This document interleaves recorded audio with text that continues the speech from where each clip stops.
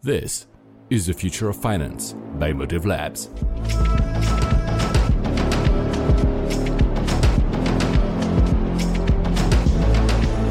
Hello, and welcome again to the Future of Finance, the podcast where we live and breathe the next generation of financial technology.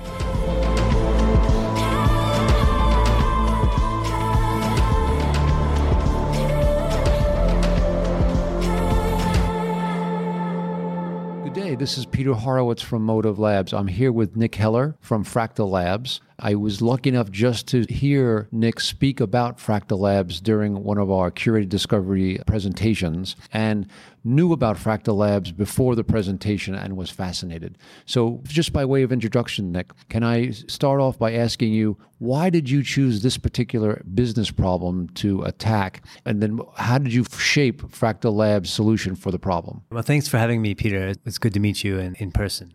We really started this business based on sort of the state of play of the economy, you could say. And it dates back actually to how I started my career off, which was as a fixed income trader in the 90s back in Toronto, Canada, where I'm from.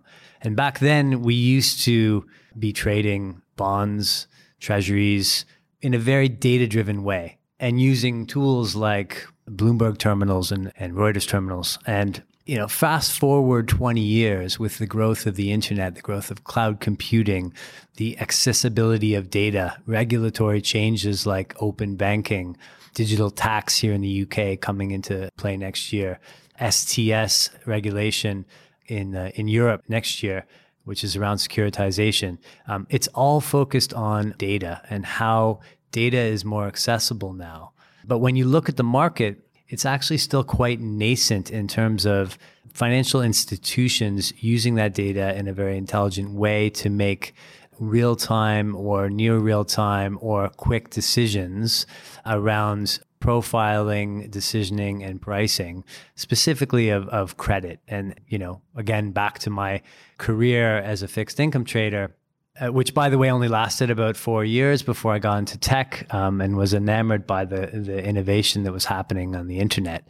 So I guess we, as small business owners ourselves, so we struggle with accessing our data easily, at least we did previous to starting this business, but equally access to capital as we were growing. We thought there's got to be a better way, and knowing what we know with our financial knowledge, with our technology, understanding our view of where the world is going, we thought we should address this because it's not only us. We're talking about 50% of most countries' GDPs are small, medium-sized businesses and 75% of the workforce.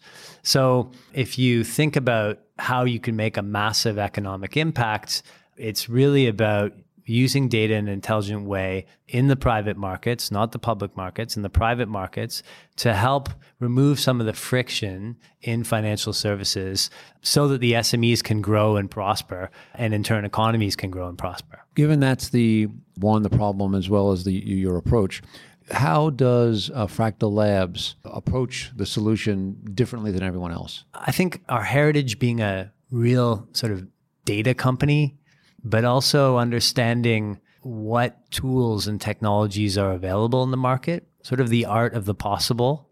Combining those two things, I think what we've come up with is a very innovative solution that services not only the small business, but also their financial services providers, which is often why we call ourselves a market network, because to steal a saying from the world of raising children, they say it takes a village, right? And it actually, if you think about raising a business, starting a business, it's very difficult, and it actually takes more than one person. So how do you pull in those pieces of the puzzle? And I'm talking about the businesses themselves. I'm talking about their accountants, their advisors.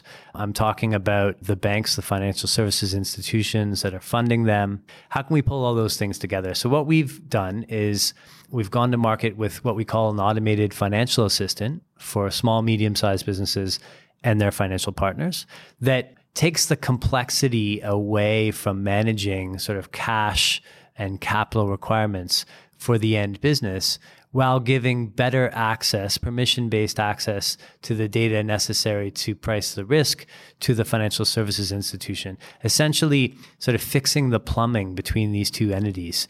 And I think we're doing it in a unique way that maybe we've seen some innovation in the retail side, but on the business banking side, we haven't seen this sort of a proposition because it's more complex. You're talking about fragmented data. You're talking about businesses that are limited companies that come with a certain amount of risk associated with them. And, we really have their best interests in mind. And as small businesses ourselves, we understand their problems. During your presentation, you showed a chart from McKinsey that showed the 10 cents on the pound payoff that the banks are getting from their small and medium enterprise clients. And so given your solution, once implemented, how does that move the needle for that ratio? So I was really giving a long-term view of where I think the industry is going. Regulatory developments like open banking, I think are crucial to unlocking the value that sits in the data and the financial data that has been traditionally stuck in databases, whether that's in a bank or in a Excel spreadsheet somewhere. And what we do is we sort of sweep across the different core data sets necessary to price the risk.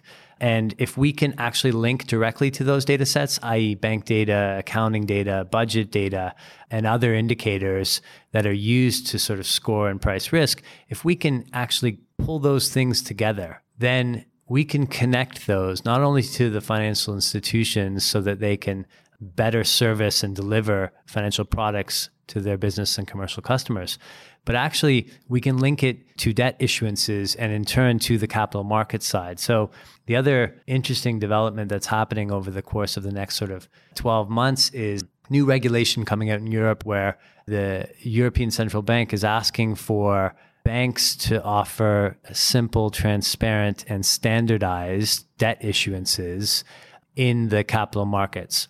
And that's because banks tend to lend to the SME segment off their balance sheet, which is an increased risk for them to hold that debt on their balance sheet rather than distributing that risk on in the capital markets.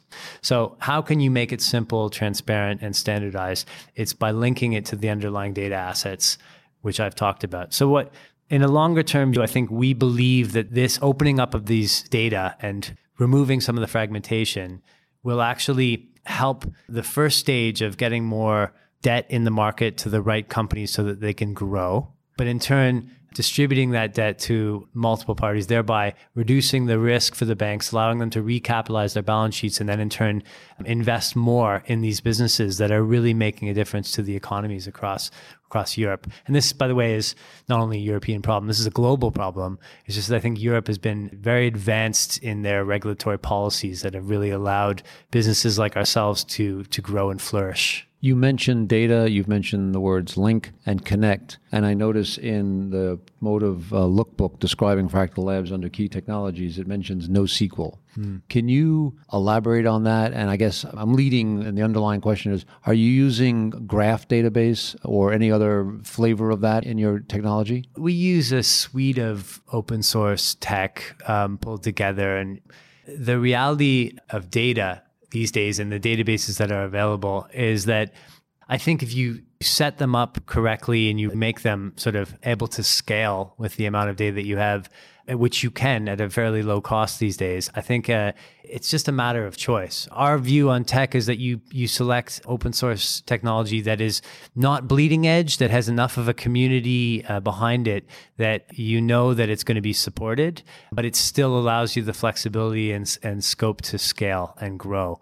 And I think one of our main challenges has not been the selection of the technology that we have, but it's about working with the financial services institutions that tend to have a lot of legacy tech.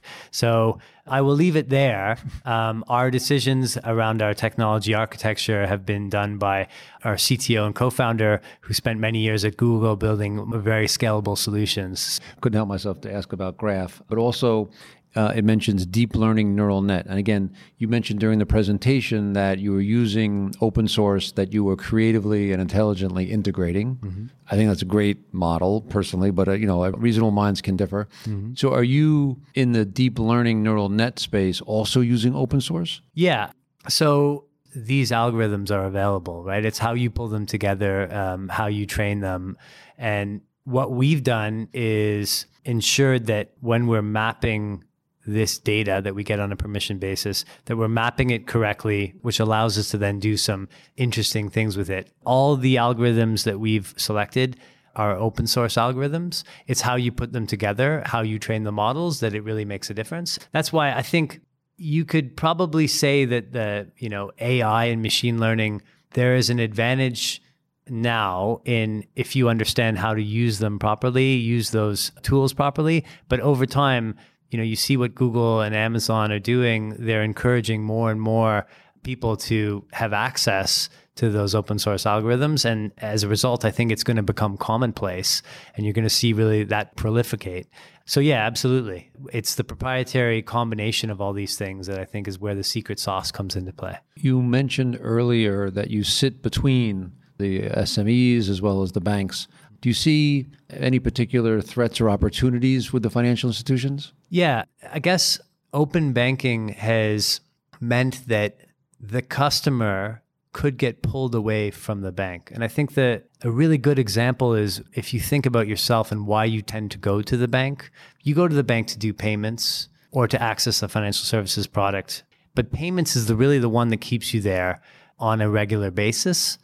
And with PSD2 and the fact that you can get a payment initiation service provider license, that could take that payment interface away from the bank and sort of put them in the background, which strategically could be a risk to them, especially if there are other players that start offering core financial products like lending. And that then will eat away into their top line revenue and their core revenue. And so I think it's important that banks improve their service levels. And I think that's what we're focused on, is giving them a good interface in the form of a natural language bot that has a lot of intelligence in the background, better service their customers to maintain that customer relationship so that they are the top choice for a financial services product when that business requires it.